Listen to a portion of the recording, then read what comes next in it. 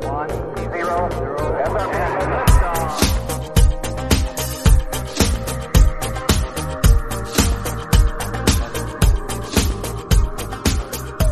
guys, welcome to another episode of Filter. On this show, we recognize that the world can be a confusing place to live in. So what I seek to do on this show is to equip you to live with biblical clarity in our confusing world, so that you can face the chaos of life with wisdom, integrity, and courage. Speaking of chaos, over the last several weeks, the world has watched as tensions increased between Russia and Ukraine. These tensions released into an all-out invasion by Russia that brought about terror and violence in Ukraine. Leaders in the West are debating how to respond, and the media is bringing us rapid updates with varying degrees of veracity. It's easy to get caught up in the whirlwind of reporting, politics, and human suffering. Many of us have found it disorienting to navigate this situation, both as citizens in a democratic republic and as Christians. That's why I'm glad to welcome William Wolfe as my guest on today's show, to help us by bringing some clarity to these current events and provide an example of a discerning response. William had over a decade of experience working in the federal government. He was a legislative assistant for 3 different members of Congress, the director of House Affairs for the U.S. Department of State, and finally, as the Deputy Assistant Secretary of Defense for House Affairs at the Pentagon. He currently lives in Louisville, Kentucky, and is pursuing a Master of Divinity from the Southern Baptist Theological Seminary. For a younger guy, William has an incredible story, and you can read his whole bio in my show notes. I definitely recommend it. I appreciate the audience here on Filter so much, and I want to continue bringing you better quality and more content. So I'm excited to share that you can now send voice messages to Filter to share your thoughts and reflections on our episodes. If you've ever been listening to one of my conversations with a guest and had a question or a thought pop up into your head, well, you can now share those by sending me a voice message. This is going to be awesome because, number one, I want to hear from you guys, the listeners and audience, and also because I'll be sharing select messages that are sent through, whether they be thoughts, questions, or messages, to interact with those and to answer those questions in new bonus episodes that I'll be releasing in between the regular episodes. So, if you've been listening to Filter and you have a question about one of the episodes, a question about this episode, if you have thoughts that you'd like to share and interact with the show, I would love for you to do that. So send in your questions and reflections through the link that is in the description of this podcast, or go to the link that I'll have in the show notes as well. And you can follow through there to go to Anchor and leave me a 1-minute voice message. Anchor will allow you to leave up to a 1-minute message. It's as easy as sending and submitting a voicemail whenever you call somebody. Lastly, before we dive into this episode, let me encourage you to subscribe to our email list if you have not done that already, so that you can get all of the latest content sent directly into your inbox. Just visit the link in the show notes and you can sign up on my website. Also, be sure that you're subscribed to Filter, wherever you get your podcasts, so that you don't miss out on any future episodes. If you're helped by this content, we'd really appreciate it if you left us a rating and review or shared the show with your friends. Leave Filter a 5-star review on Spotify and on Apple Podcasts, and also write a review on Apple Podcasts. It'll only take a minute of your time, and whenever you take these simple steps, it greatly helps us to get the message of biblical clarity out to more people. Well, without any further delay, let's jump into my conversation with William Wolfe. William, welcome to the podcast. Thanks for having me, Aaron. Good to be here. Well, I'm glad to have you on here. Been looking forward to it. We've been interacting on Twitter a little bit. I've been following you now for a while and really enjoyed it. And so I've been looking forward to having you on and getting to talk to you. We're going to be talking about some current events and, we'll see what all we get into. But I thought it'd be interesting for us to start by just talking about your story. Tell us about your story, both what you're doing now, but also how you got to where you are now, what you did in your past. And how that helps us to understand your unique perspective on the current events around Russia and Ukraine. Sure, thanks. Well, I'm coming to you currently live from the campus of the Southern Baptist Theological Seminary. And if you had asked me, would I ever find myself as an in-person student at a Southern Baptist Theological Seminary when I was, 20 years old, I wouldn't have had a category for what you were asking me. And so how I've gotten to where I am is, of course, only by the grace and the sovereign providence of our good and heavenly Father. So I became a Christian out of college, actually, after experiencing some tough times and some deep loss of my younger brother when he was 15 and I was 22. And through dealing with that grief from the perspective of a false convert, somebody who thought I was a Christian, but I wasn't, it ended up leading me, by God's grace, to an interaction with Mark Dever in Washington, D.C., and he's a pastor of Capital Baptist Church there. And he was kind enough to tell me that just because I said a prayer when I was 9 years old, it didn't necessarily make me a Christian. And the way that I was living my life at the time, to him, indicated that I probably wasn't. And God used that interaction, and by reading the book of Isaiah, I believe, to bring me to repentance and faith. And that was at the end of 2011. And then he just sort of blew open all the doors and brought me to our nation's capital, Washington, D.C., to join Capitol Hill Baptist Church. That was the main reason I moved there. And then I needed to work. You know, if a man doesn't work, he won't eat. So I actually got a job waiting tables at a PF Chang's to hold me over while I pursued work on Capitol Hill. And I ended up working for a couple different members of Congress, working as a legislative staffer in their offices for a member of Congress from North Dakota, from North Carolina, for Virginia. So I became acquainted with how Congress works, how the legislative process works, our politics in our country.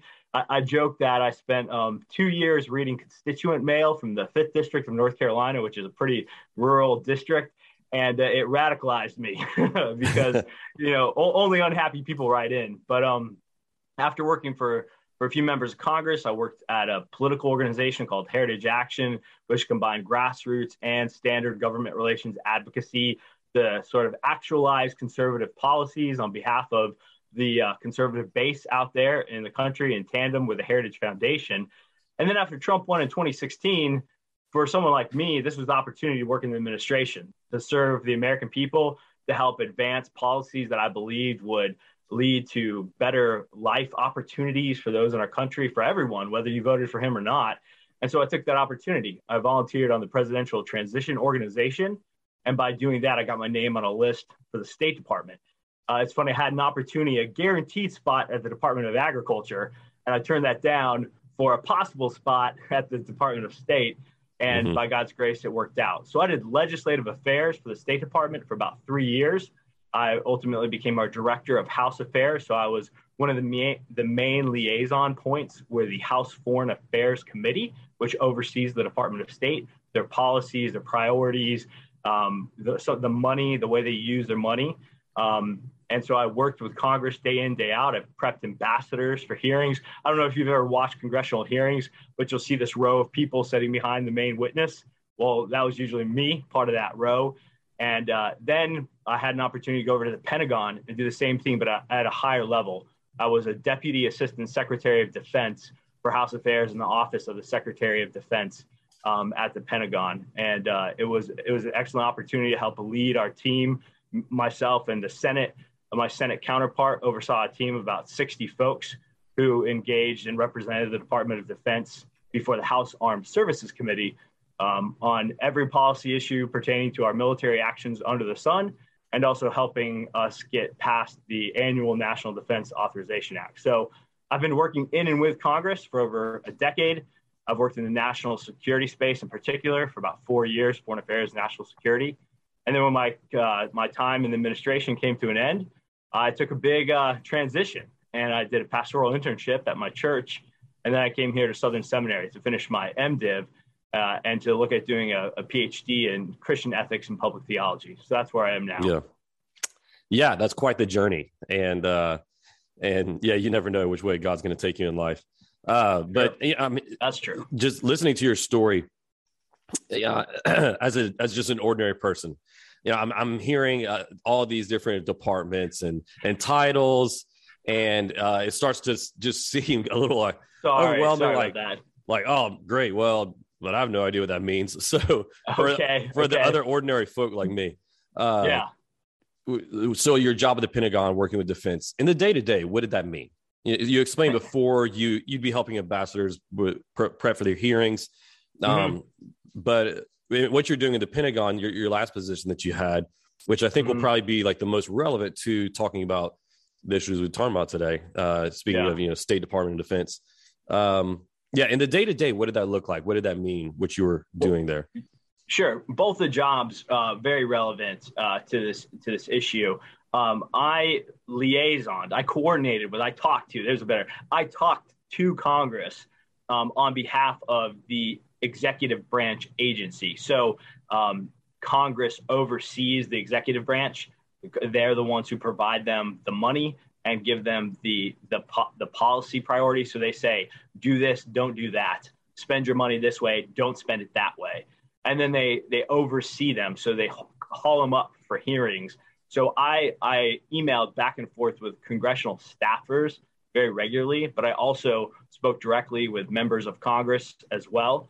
And at the Department of Defense, at the Pentagon, it was very similar. I prepped generals, so I'd be prepping 2, 3, 4-star generals for appearing before their hearings, coordinating within what's called the interagency, and that just means the Department of Defense, the State Department, the National Security Council, our intelligence agencies, FBI, CIA, DIA. I don't mean to be giving too many acronyms there, but that's so when Congress got mad at what the Trump administration was doing, whether at state or DOD, I would be one of the first people to find out about it. Yeah. Wow. Does that make sense? Yeah. What a privilege. You were the first whipping boy. That's right. So what were some of the primary experiences or things that you got to be a part of during your time working in government and the administration that really stick out to you, that your memories will carry with you, the kind of stuff that you like to talk about over drinks?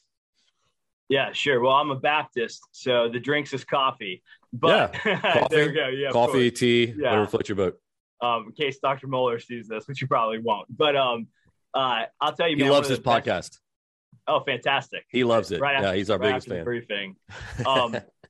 One of the most amazing things I had an opportunity to do was to be a staffer on a congressional delegation. That's when members of Congress get together and take trips overseas. The shorthand for that is CODEL, Congressional Delegation. And when I was working at the State Department in 2019, it was the 75th anniversary of the D-Day invasion in Europe, which ultimately turned the tide of World War II, the invasion in Normandy, France, on Omaha Beach. And I had the distinct privilege and opportunity to travel over to that with a massive congressional delegation of 60 plus members from the House of Representatives, led by the Speaker of the House, who was still Nancy Pelosi at the time, but bipartisan, Republicans, Democrats. There's about a dozen senators as well. So I had the opportunity to be out at the 75th celebration where there are veterans, and it was probably the last big one with a substantial gathering of World War II veterans, just given their age and their stage. So to be there at that historic landscape and that place, as we consider the sacrifices that were made by those young soldiers to bring an end to the horrors of World War II.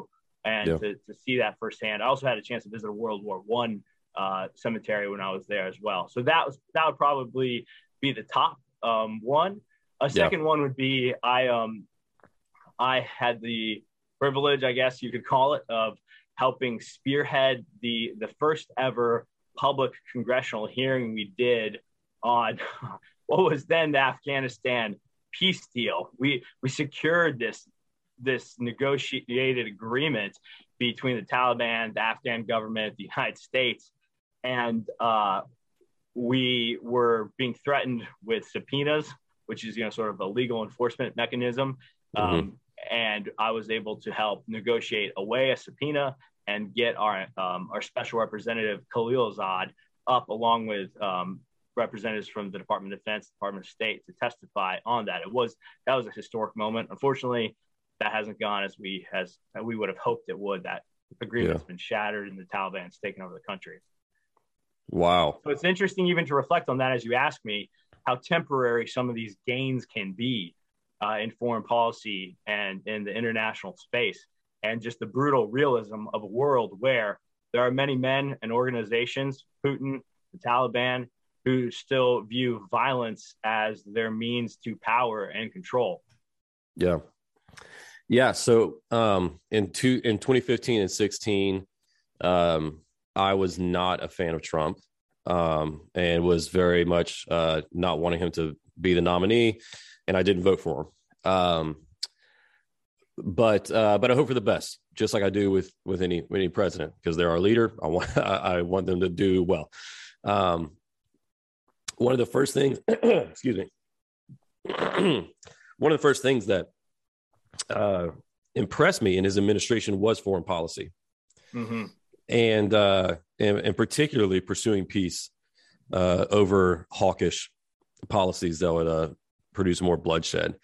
And Absolutely. so, yeah, I think so. I'm really interested in hearing about your participation in the Afghanistan peace deal and so on, especially now with that being a few years in the past, seeing how things went.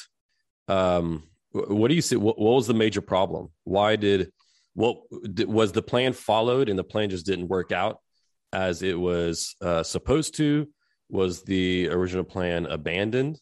Why did, in your reading and from your experience, why did the Afghanistan withdrawal? Because I think even these things are a part of the context of where we are now with Russia, Ukraine. Why did the Afghanistan withdrawal turn out to be such a debacle? Yeah, that's a great question. I didn't necessarily refresh myself on the details of that one for this conversation. I was looking more heavily at the state of play in Ukraine and Russia, but in general scopes, look, the reality was we had been fighting in Afghanistan for 20 years, and the American public were growing frustrated with the continued loss of American blood and treasure, lives and money in Afghanistan. And quite frankly, one of the biggest issues there, and this plays into issues with Ukraine, is that the Afghanistan government, the people, not the Taliban, but the civil government representatives and the individuals, never displayed a real commitment to a non-corrupt vision of what we would understand to be sort of Western liberal democracy. Their established civic government was thoroughly corrupt and ineffectual. We were training and equipping the Afghan National Security Forces to try to help them to be a bulwark against the Taliban. And one of our lines in the sand, our request for the Taliban, if they wanted to come to the table, is that they would stop, carrying themselves as a terrorist organization, either harboring Al Qaeda or committing acts of terror. The Taliban are certainly more than just a terrorist organization. Though they do engage in terror, they are an intricate political entity in Afghanistan with quite a bit of support from a variety of people in the country. So the Taliban's long game was just to wait us out. Now the Trump administration, sought to negotiate a deal between the Taliban, between the Afghanistan national government, between us, between our NATO partners and allies who had been involved in this fight with us. That would put everybody on a better footing for peace, but it did need to be enforced, and we needed to have a stable and secure presence, a minimal presence, but a stable and secure presence. And if I'm remembering correctly, President Biden just, we had started some of a drawdown, but then he just accelerated that drawdown without anticipating, without knowing. I guess our intel was off, which quite frankly, to those who are listening to this, I can say this without divulging anything classified or otherwise, but if you're skeptical of our intelligence agencies after working hand in hand with them for 4 years, I would just encourage you in that skepticism. So, I think that sometimes if you question the nature of the official reports you hear in the United States, you can get labeled conspiracy theorist, but there's a lot of guesswork going on.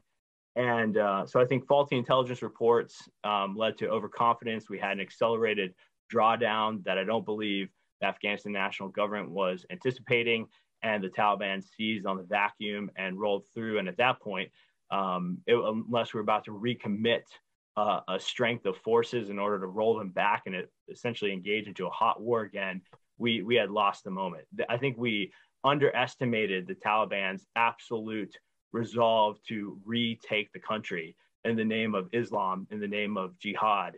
And they're motivated. They're motivated not just by a worldview, they're motivated by a religious view. And that's something that I think Americans have really underestimated and still need to wrestle with vis-a-vis Islamic countries. Yeah.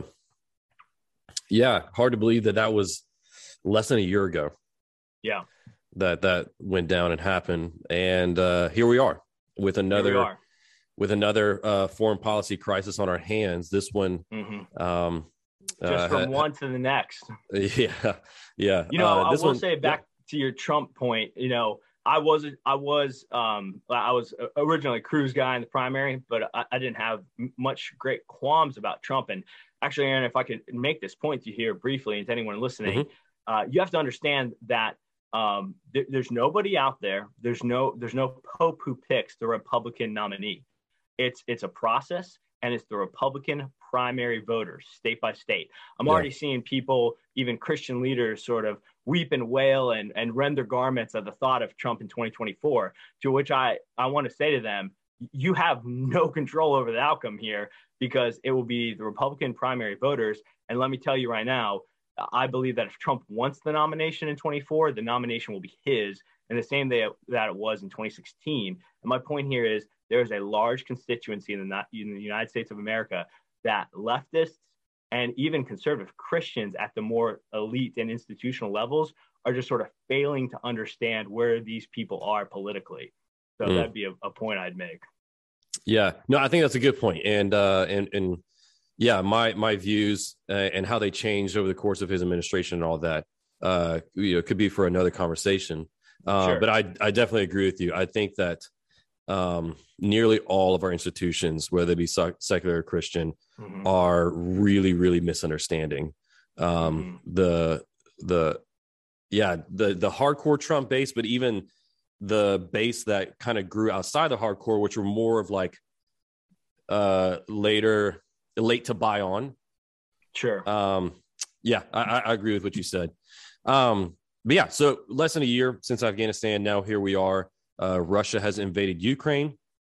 There's a lot going on out there. I mean, has it even been a week yet since they invaded? It's just been about a week today. Yeah.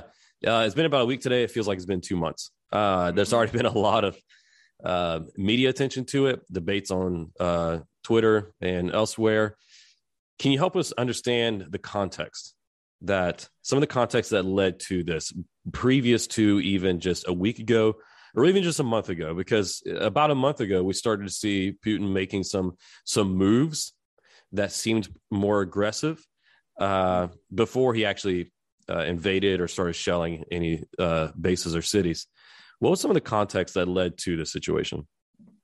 Sure. I'll try to keep it sort of brief and top line, but historically, one of the most important pieces of context is NATO expansion, the North Atlantic Treaty Organization, which is a treaty that was formed immediately after World War II with the United States, Great Britain, and a variety of other countries. And that expanded. It's a security cooperation. It's an international treaty. It's a commitment to help defend each other's borders and preserve, coming out of World War II, what people hope to be a new world order of liberal democracy and peace. And NATO, served as a bulwark against the USSR, the Soviet Union. And when the Soviet Union fell, there were conversations between then Premier Gorbachev and NATO and the United States that when Germany reunited and joined NATO, that would be the end of NATO expansion. Look, you have to understand that Russia views the West as sort of an existential threat and great power competition. And we have similarly viewed them that way, certainly during the Cold War and the fight against communism. But with the end of the Cold War, the fall of the Soviet Union, the realignment that we've been living in and under for the last 30 years, NATO expansion has continued to provoke Russia. I'm just giving a fact. I'm not saying whether it should or shouldn't provoke Russia. But if you want to try to understand it, think about it from this perspective. How would the United States feel if if China formed a deal with Mexico and put a bunch of troops and heavy weaponry on our southern border? We wouldn't like that. We would view that as a threat. Yeah. So continued NATO expansion all the way up to the border of Russia with Estonia, Latvia, etc., has frustrated them. Now, my take on Putin, this is just my take, people would disagree with it. I don't view Putin as somebody who's trying to reconstruct the Soviet Union. I view Putin in a more sort of historical Russia imperialist czar type character. He doesn't want to make Ukraine a sort of a subservient state. He wants to reincorporate it into historic Russia. He thinks it belongs to them. So NATO expansion has aggravated Russia. And many people have argued that the best thing that we could have done for Ukraine was to help make them a neutral state that is neither aggravating Russia nor fully committed to the West. And I would argue it's a good thing Ukraine is not in NATO right now, because then we would be committed to defending them from a full military perspective. So that you've got NATO expansion, and then you have historic tensions between sections of Ukraine that are heavily populated by Russian people. So whether that's Crimea in the south or the Donbass region, that's more on the northeastern corner, there's been fighting. There's been pro-Russian separatist movements. That's true. Russia, Putin has totally lied about, neo-Nazis and all this stuff, but there are pro-Russian separatist movements that Putin has played and taken to his advantage. So that's certainly played into the context. And then I would have to say, historic weakness from the West. And I think, as you mentioned, the way that there have been a variety of foreign policy disasters under this administration. And we think back to what potentially attracted Trump to a large swath of the American people was that he appeared strong. This is classic sort of Reagan-esque peace through strength, and coupled with a clear moral superiority. I think one of the ways we won the battle of the Soviet Union was we presented a better moral alternative of a way to live, and we projected peace through strength. I'm not convinced either one of those are happening under the Biden administration. Yeah. So, I want to go into more of that context in a little bit, particularly around like the NATO issue and so on. But recently at CPAC, Trump said Putin invaded or started war under Bush. He started war under Obama. Mm-hmm. He didn't do anything while I was there, and now he started war again. Seemingly implying by that he had done something special or different that either kept Putin appeased, happy through good diplomacy, or afraid to overstep his boundaries. Is he making? Would you back up his implication there? Was there something different and more effective in the Trump administration foreign policy that would have prevented something like this from happening now, or was it just? Did it really not have as much to do with Trump and more Putin seeing right now to be more, better opportunity? Yeah. Well, from the outset, let me say that's sort of like shaking a crystal, magic ball, right? I can't give you a definitive answer one way or another. So this is speculation. As there's a preacher in and around the DC area, Lon Solomon at McLean Bible Church, way back in the day. He's gone. Well, not way back in the day. He's not there anymore. But he had these little clips on the radio where he said he would talk about the gospel or the Bible or Jesus, and then he finished saying, "Not a sermon, just a thought." But this is not a sermon, it's just a thought on this. But 2 points are really important on this: energy and power. Under the Trump administration, we were I would say, ruthlessly committed to American energy independence, and we achieved that. We were moving forward with the Keystone XL pipeline. We became a net exporter of liquefied natural gas. Energy prices were down. We helped achieve a historic peace deal in the Middle East.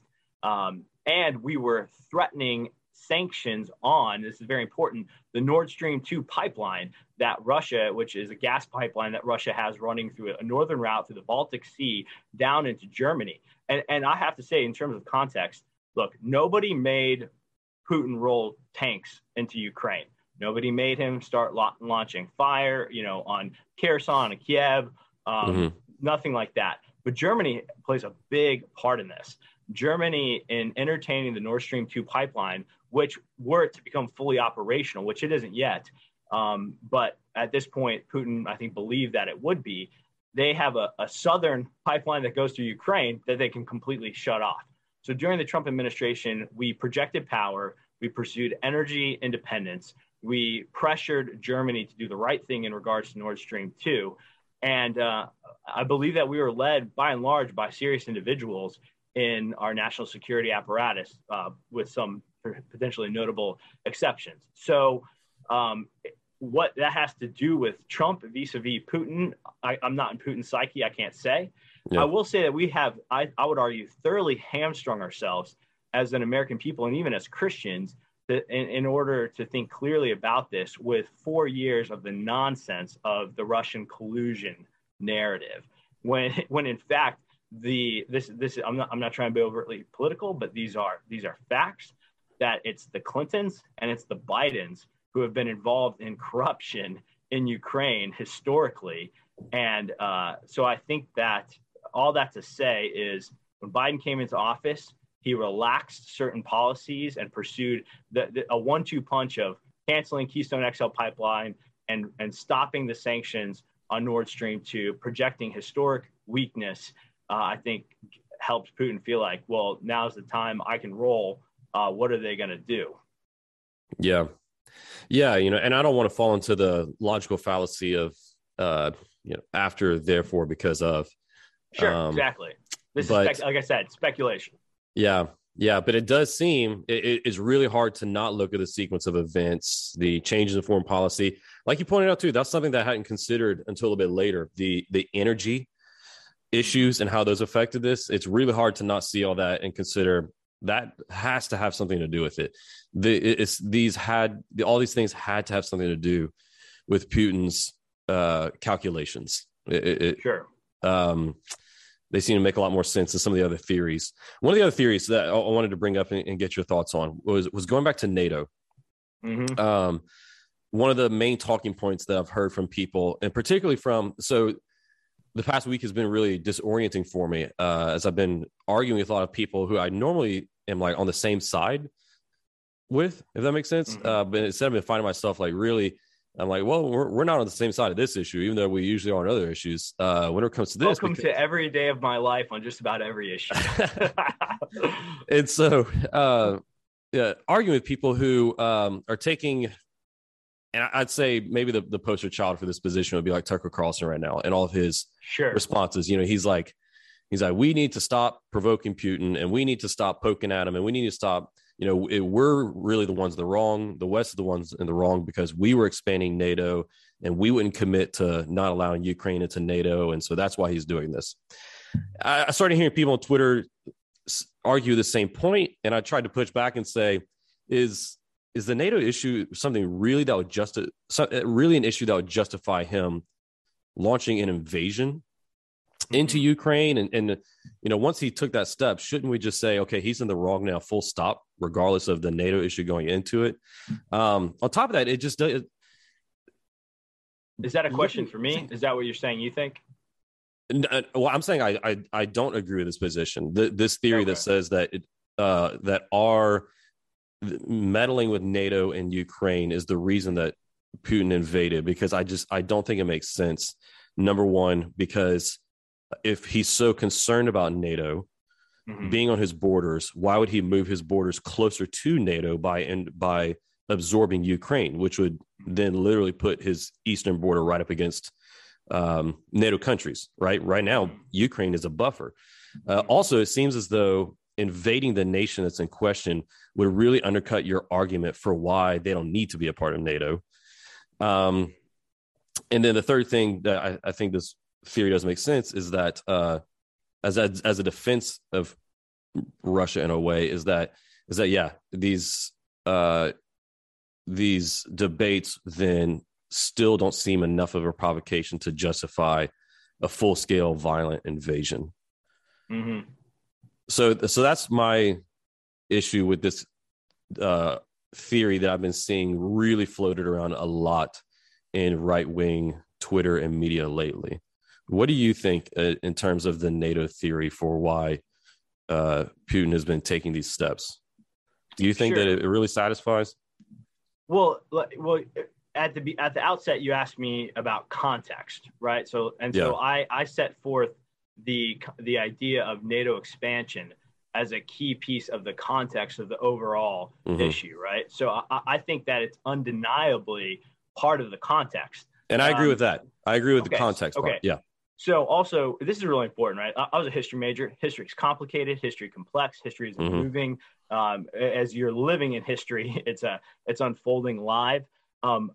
We should eschew monocausal explanations, right? So push back on the single, neat, tidy explanation. So am I going to say that a history of NATO expansion is the only reason why Putin rolled tanks into Ukraine? No, but I am going to say that you cannot ignore that context, and that if you don't deal with it honestly, I think you will be finding yourself lacking in an overall understanding of what's happening right now. And there have been very serious foreign policy thinkers, through the last decade who have warned of this, from Henry Kissinger to Meir Shemeyer, these and George Kennan, back in 1998, he warned that NATO expansion was a tragic mistake and that would ultimately provoke a bad reaction from Russia. And there have been other scholars who have warned that as we lead Ukraine down the path of potential NATO treaty ascension, that we're just leading them down the path to get wrecked. And then who's going to be there to take care of them when they get wrecked? Nobody. It's hard to argue that's not what's happening right now. Now, look, are we going to arm them? Yes. Germany is sending them munitions. We're sending them, shoulder launching missile platforms to fight back, anti-tank artillery, etc.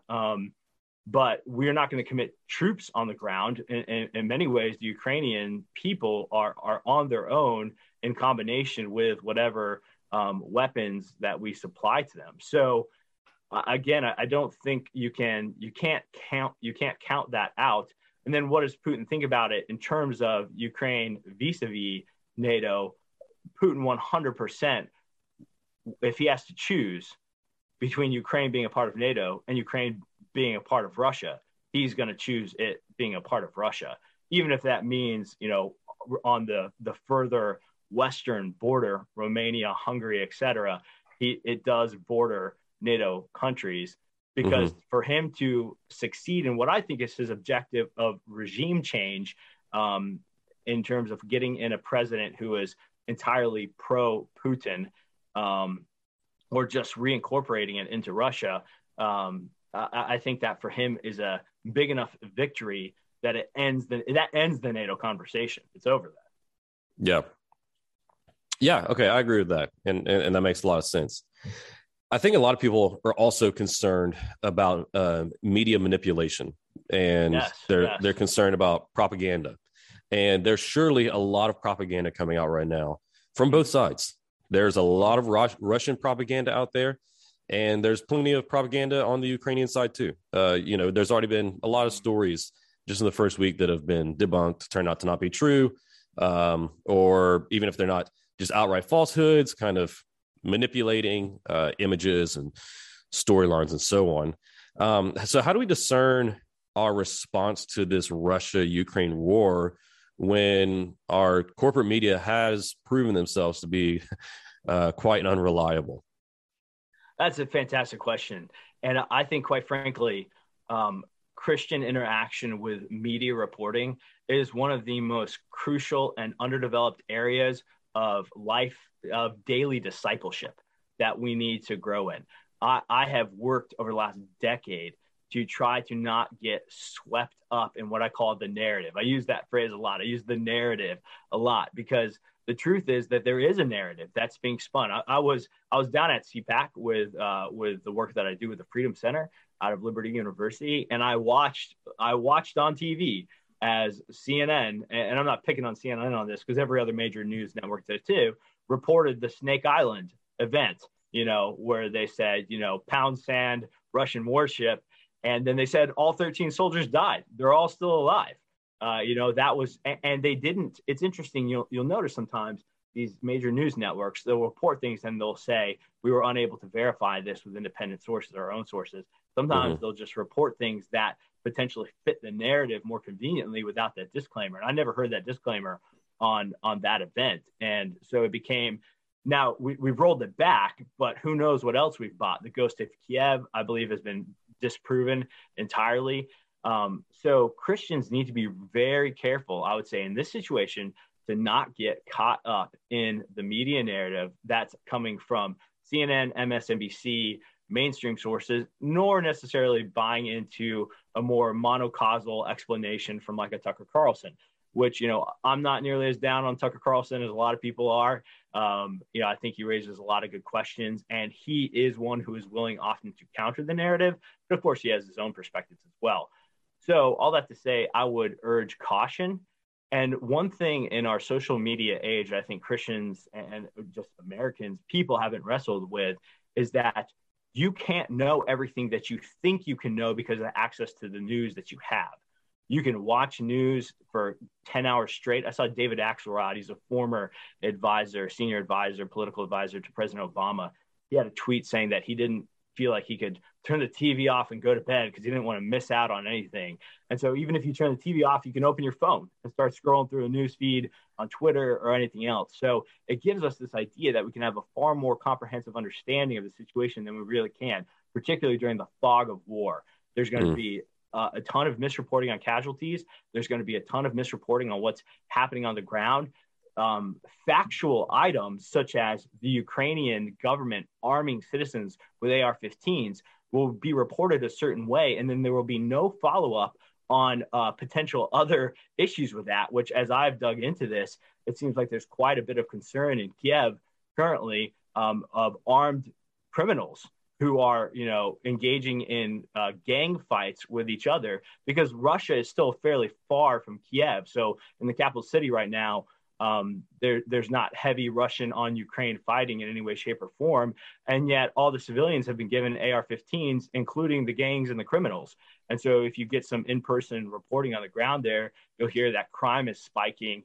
And there's been some ill effects of actions taken by the Zelensky administration. So all that to say, I plead and I urge caution and to understand that things are not as simple. It's not as simple as Zelensky, awesome, Putin, awful.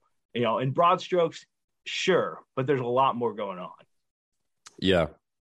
I like the way you put that. I think that we do need to think a lot more carefully with more complexity and more nuance to the whole situation. The problem that I see is a lot of people who are who have become really reactionary because they're so disillusioned by all of the media manipulation and lies we've seen over the past couple of years through COVID, different other racial events, rioting, and so on. They've just been lied to over and over and over and over again. And so they become almost reactionary to the point to where if they say X, then I'm going to respond Y. Sure. And so they've almost responded so much to the point of like, well, if you say Zelensky good, I'm going to say Zelensky bad.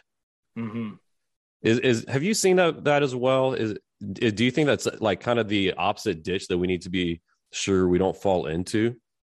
Yeah, sure, no doubt. Well, actually, no, not at all. What are you talking about? I completely disagree. No, I'm kidding. No, it's okay. You got freedom to disagree on this show. No, so it's all right. I was doing the thing, but yeah. Look, I mean, it's hard. I will say with a grain of salt, half joking with a grain of salt, that if the mainstream media says something, you're probably better off believing the opposite. I will say that generally, and I mean that primarily to try to spur people on to critical thinking and independent research as much as you can, and that goes both ways. So the problem, Aaron, is that I'll go back to the narrative. The narrative is that Zelensky is this once in a generation hero of the moment, portraying this, inestimable courage as he bravely leads the Ukrainian people against invading Russian forces.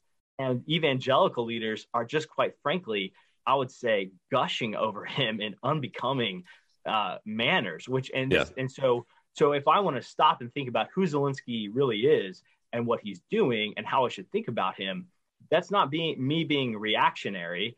Though I will say that if all I see are sort of like puff pieces on the courage of Zelensky that is going to make me wonder, well, what more should I know about? And Mm-hmm. interestingly, Zelensky, first of all, keep in mind, the guy is an actor. And if you think that he is not bringing all of his acting capabilities to bear on this situation, I think we would be naive.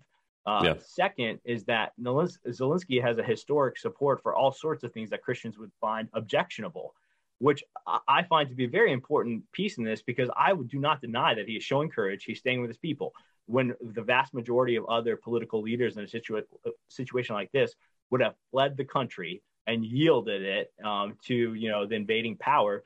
Zelensky is 100% putting his life on the line, as best as I can tell, to stay and to stand with his people. So he's rising to the moment. He's displaying courage, and yet he's pretty morally objectionable character, which is just fascinating to me to see how certain evangelical leaders can do the calculation, or maybe they don't even know, to heap praise on him now, but they found no way to do such a calculation for Donald Trump. So I think or John MacArthur. Or John MacArthur, or Yeah. John MacArthur's, I think, a man of upstanding moral character, but yeah. Well, I mean, his courage, whenever he stood up, to the Los Angeles city government. Yeah, exactly. I think that's what they're responding to. They're responding to, even if it is a kind of whitewashed picture, they're responding to a picture of courage. Sure. And especially manly courage, right? Like, Mm-hmm. people are also like really impressed with Zelensky's display of masculinity through this, which once again, like, okay, maybe some of it's acting, but some of it's admirable too, because he's staying in Kyiv. But yeah, none of that masculine courage was admired in MacArthur. Yeah, that's right. So don't be reactionary for the sake of being reactionary. I would say that. That's not a Christian virtue. Don't call conspiracy everything that these people call conspiracy. Christians of all people should be truth seekers, because we serve a God of truth, and the classic worldview, all truth is God's truth. And so I think also Christians should display a measured thoughtfulness of how we engage in things without being swept up in every passing wind of public opinion. I think that's a distinctly Christian virtue that, unfortunately, I think has not been on display much in our leadership in the evangelical world over the last 5-6 years. Too often pastors sound like they're just baptizing CNN talking points, painting them with some thin veneer of Christianese, and then serving them up to their people on a Sunday morning. And that's not helpful or thoughtful. Yeah, I agree with all of that. The one, if I can still just give a little bit of pushback, the one thing that I just maybe want to, like, just maybe it's not even pushback as much as it is a question.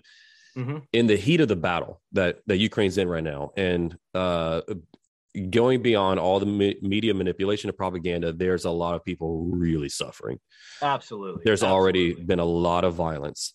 Zelensky, whether we think he's an actor or whether we think he's a messiah, he's in serious danger, and he's staying there. So in spite of all the media propaganda and all that, there's a lot of real suffering and a lot of stakes on the line right now. And so how helpful is it right now to be arguing, debating, and making these issues of discernment with media manipulation our primary talking points right now, versus making our primary talking points how should the West respond in helping Ukraine and denouncing Putin's actions? Does that make sense? Absolutely. My question. Yeah, absolutely. I mean, and so far in this conversation, we focused on historical context, political and causes of the issue at hand. If you want to ask me, what should Christians be doing right now? Yeah. And that's what I'm wanting to get towards. Yeah. So that's what I'm making my way towards. Right. Yeah. So, look, I think that, I think now is both a time for discernment and for prayer, for lamenting and for being thoughtful. Absolutely, Christians should lament the loss of life. There's a real loss of life. The current reports are that there have been 1 million Ukrainians who are fleeing for refuge.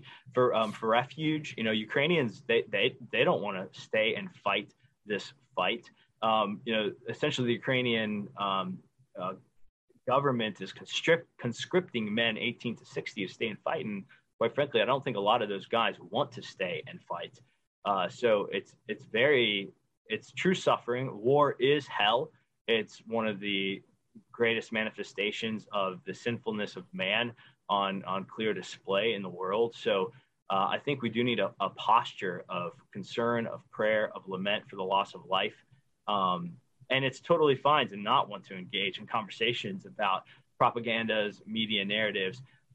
If I were to say something, I'd say that it'd be easier for your average Christian to avoid those conversations if our leaders were more thoughtful, and if the individuals who we look to sort of filter and mitigate these issues for us weren't swept up in the narrative so often themselves, so that when you're just a pew sitting Baptist and you're trying to figure this out, and you turn to somebody who sounds, who's a Christian public figure, but they sound just like the mainstream media, and that sort of raises a little bit of cognitive dissonance for you, well, then that distracts you from doing things like just, how can I pray for Ukraine? How can I think about that? So I would encourage our leaders and our pastors to be different. Look, I listened to the briefing this morning by Dr. Moeller, and I thought he did a great job raising some wonderful points. I mean, he honed in on how this is a great moment for evangelism. He said that in the face of real evil and suffering like a war, the postmodern illusion of competing truth claims just shatters.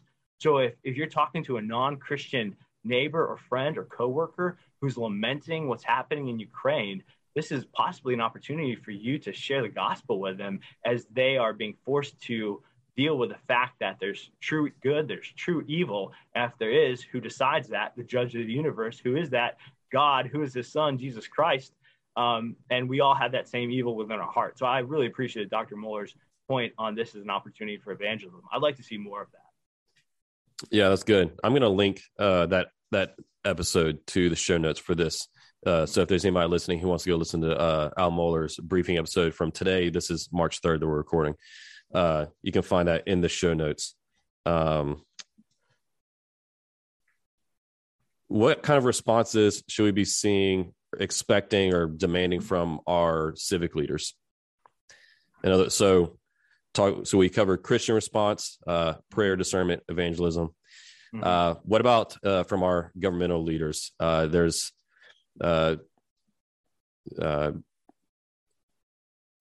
we expecting them to intervene militarily, escalate, de-escalate? How do you think that they should respond? Yeah, that's great. Well, I think that we should. I do not think that we should commit troops on the ground. I don't think we should get embroiled in another war on the European continent. Not with a nuclear power, not with Russia. I think we should be seeking de-escalation as much as we can while holding Russia, Putin, and the oligarchs in Russia accountable. So some of the things we've done so far are fine, in as much as they'll have any effect. Sanctions, seizing assets, sort of seeking to isolate and impose economic costs on the leadership in Russia. But we have to bear in mind that we'll certainly have costs on the Russian people as well. So I think that we should certainly sanction Russia. Sanctions sometimes take a while to kick in. I know this very well from working at the State Department. So sanctions often sound like you've done something when you haven't really done anything yet. You see yachts getting seized around the world, et cetera. I mean, those might have some influence. I do think that NATO, European NATO countries, Germany, et cetera, should arm and equip Ukrainian military and fighters to be able to resist this real invasion. Russia is seeking to conquer Ukraine, and we should not want to see that happen. And so whether the U.S. has committed millions, hundreds of millions more in security assistance to Ukraine, I think that's fine. That's a good thing. So we should supply the Ukrainians as they fight for the country. We should really encourage the European countries to get up. One of the key policy priorities of the Trump administration was to get Germany and the other NATO countries to spend the 2% of gross domestic product that they were supposed to be spending on defense, and they weren't doing it. And finally, Germany has announced that they're going to do it. Well, we've been asking them to do it for 4 years because we realized that they've been coasting on American largesse from a military and security standpoint, and we were concerned something like this would happen. So we should continue that, seriously pushing them to do that. But I think that we also need to look at ourselves. That'd be the last point. We should look at what we need to do for our own economy, our own policies. We should restart the Keystone Pipeline. We should make it clear in no uncertain terms to Germany that they absolutely cannot allow the completion and the functioning of Nord Stream 2. If that whole thing is a sunken cost for whichever German company is working it, I can't remember the name. It's Gazprom on the Russian side, I believe. That's fine. That pipeline should never come online. But I think that we should project strength, but we should not commit our own troops to this fight. Yeah, I agree as well. I know we're getting close to the end of our time here, so one last question to help our audience make sense of all this. I think, and just something I realized once again, looking at current media coverage, we hear a lot about sanctions, but I'm not sure if a lot of people actually know what that means. What does it mean that the U.S. or other countries are sanctioning Russia? So in just plain terms, can you help us to understand what sanctions are and why they're a good deterrent or de-escalation measure? Yeah, well, I mean, in general, sanctions are, they're inhibiting, they're usually targeted towards certain companies, towards the governmental entities of Russia to prevent them from being able to engage in global commerce, to sell, to buy, to cut them off from the economy. Essentially, a sanction is meant to stop you from engaging in global commerce. So, we have had new sanctions that target Russia's defense sector, which I'm sure that, they threaten, heavy fines and penalties for any U.S. company. That's really all we can control. U.S. companies who are doing business with Russia. So sanctions are one big stop doing business with this sector, with this government, with these individuals. They're not allowed to have access to, certain economic opportunities, et cetera. So sanctions hit economically. They don't hit from a military perspective. So, so they're trying to essentially, our Assistant Secretary of State for South and Central Asian Affairs, he had a recent quote. I'll just read it for you. He says, my view is that it's going to be very hard for anyone to buy major weapons systems from Moscow in the coming months and years. I mean, so this is an issue, right? Turkey, who is a NATO ally, has been purchasing Russian military equipment, and that's a huge issue. And we really dragged our feet on sanctioning Turkey on some of those dealings. For example, don't buy. We will actually hopefully punish you now if you're buying Russian military systems while they're invading Ukraine. It's stuff like that. Yeah. Okay. Awesome. I think that really helps to clear up. I like to clarify terms that are being thrown around a lot that people usually don't stop to define.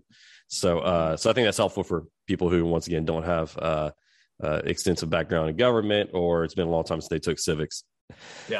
Yeah.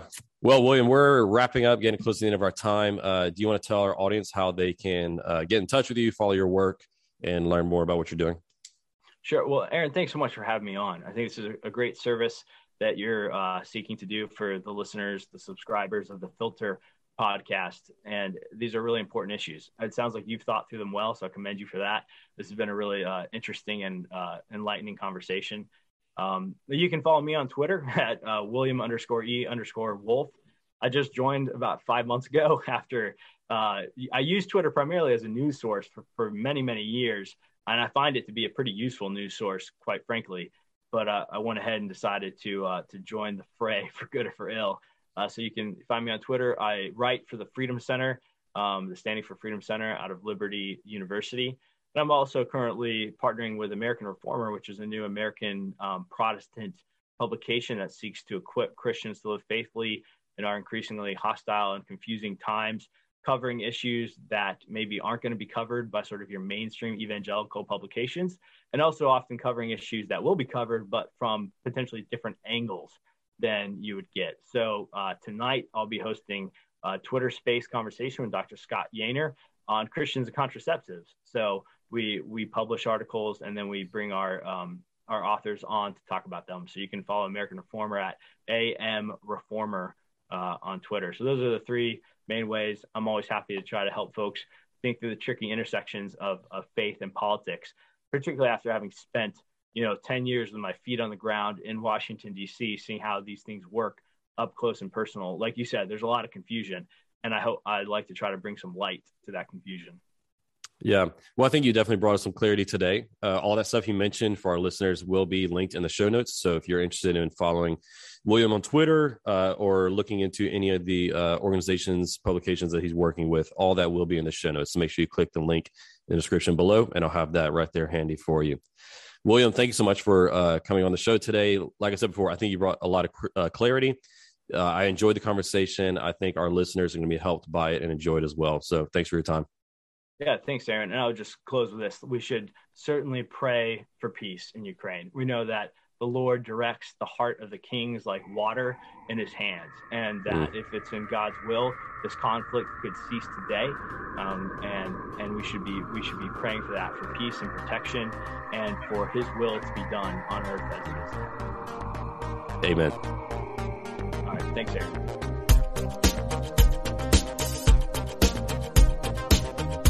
Thanks for listening.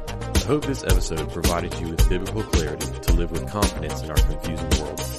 If you enjoyed this episode and you'd like to help support the podcast, please share it with others, post about it on social media, or leave a rating and review. To catch up the latest from me, you can go to my website, aaronchamp.com. While you're there, subscribe to my newsletter so that you can be updated anytime I share new content.